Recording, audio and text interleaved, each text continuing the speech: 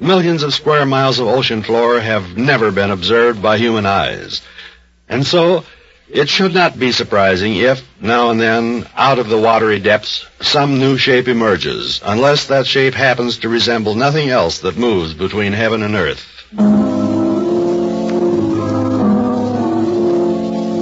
The man who told the story was Ralph Bandini, a prominent sportsman to whom deep-sea fishing was both a hobby and a science.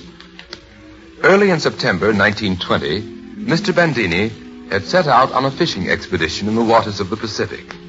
He had rented a boat from an old waterfront character known only as Captain Salt. And at 6:30 on the morning in question, the two men were on their way down to the docks together. I didn't know there was anybody left in the world who believed that nonsense, Captain. Tell you, I seen him with my own eyes. Well, I remember seeing a 16th century woodcut. Picture of a sea serpent just like yours. Should I tell you what you really saw? What?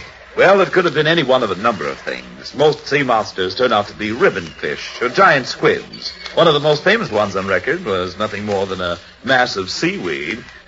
You can laugh, mister, but I'll take you out to the spot where I last went into him. Maybe he'll come up again. And if he does, we'll see who does the An hour later, on the rear deck of Captain Salt's boat, Ralph Bandini prepared to cast his line. And then suddenly, the old seaman was at his elbow. Take a look off the starboard, mister. Good Lord!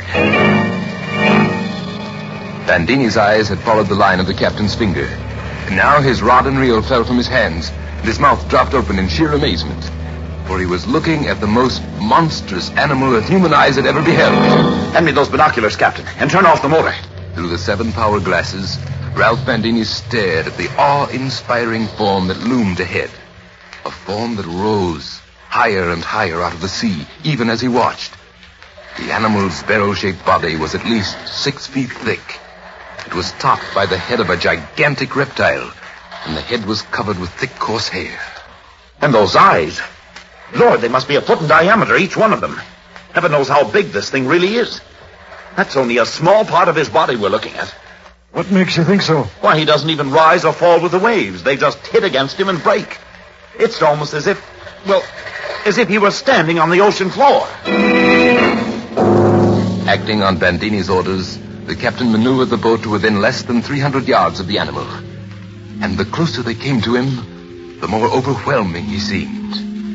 And then at last, he slipped slowly and quietly beneath the waves.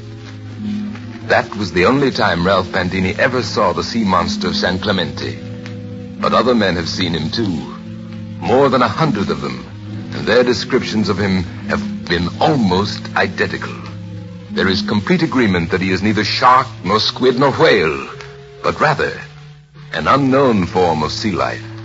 A form incredible but true.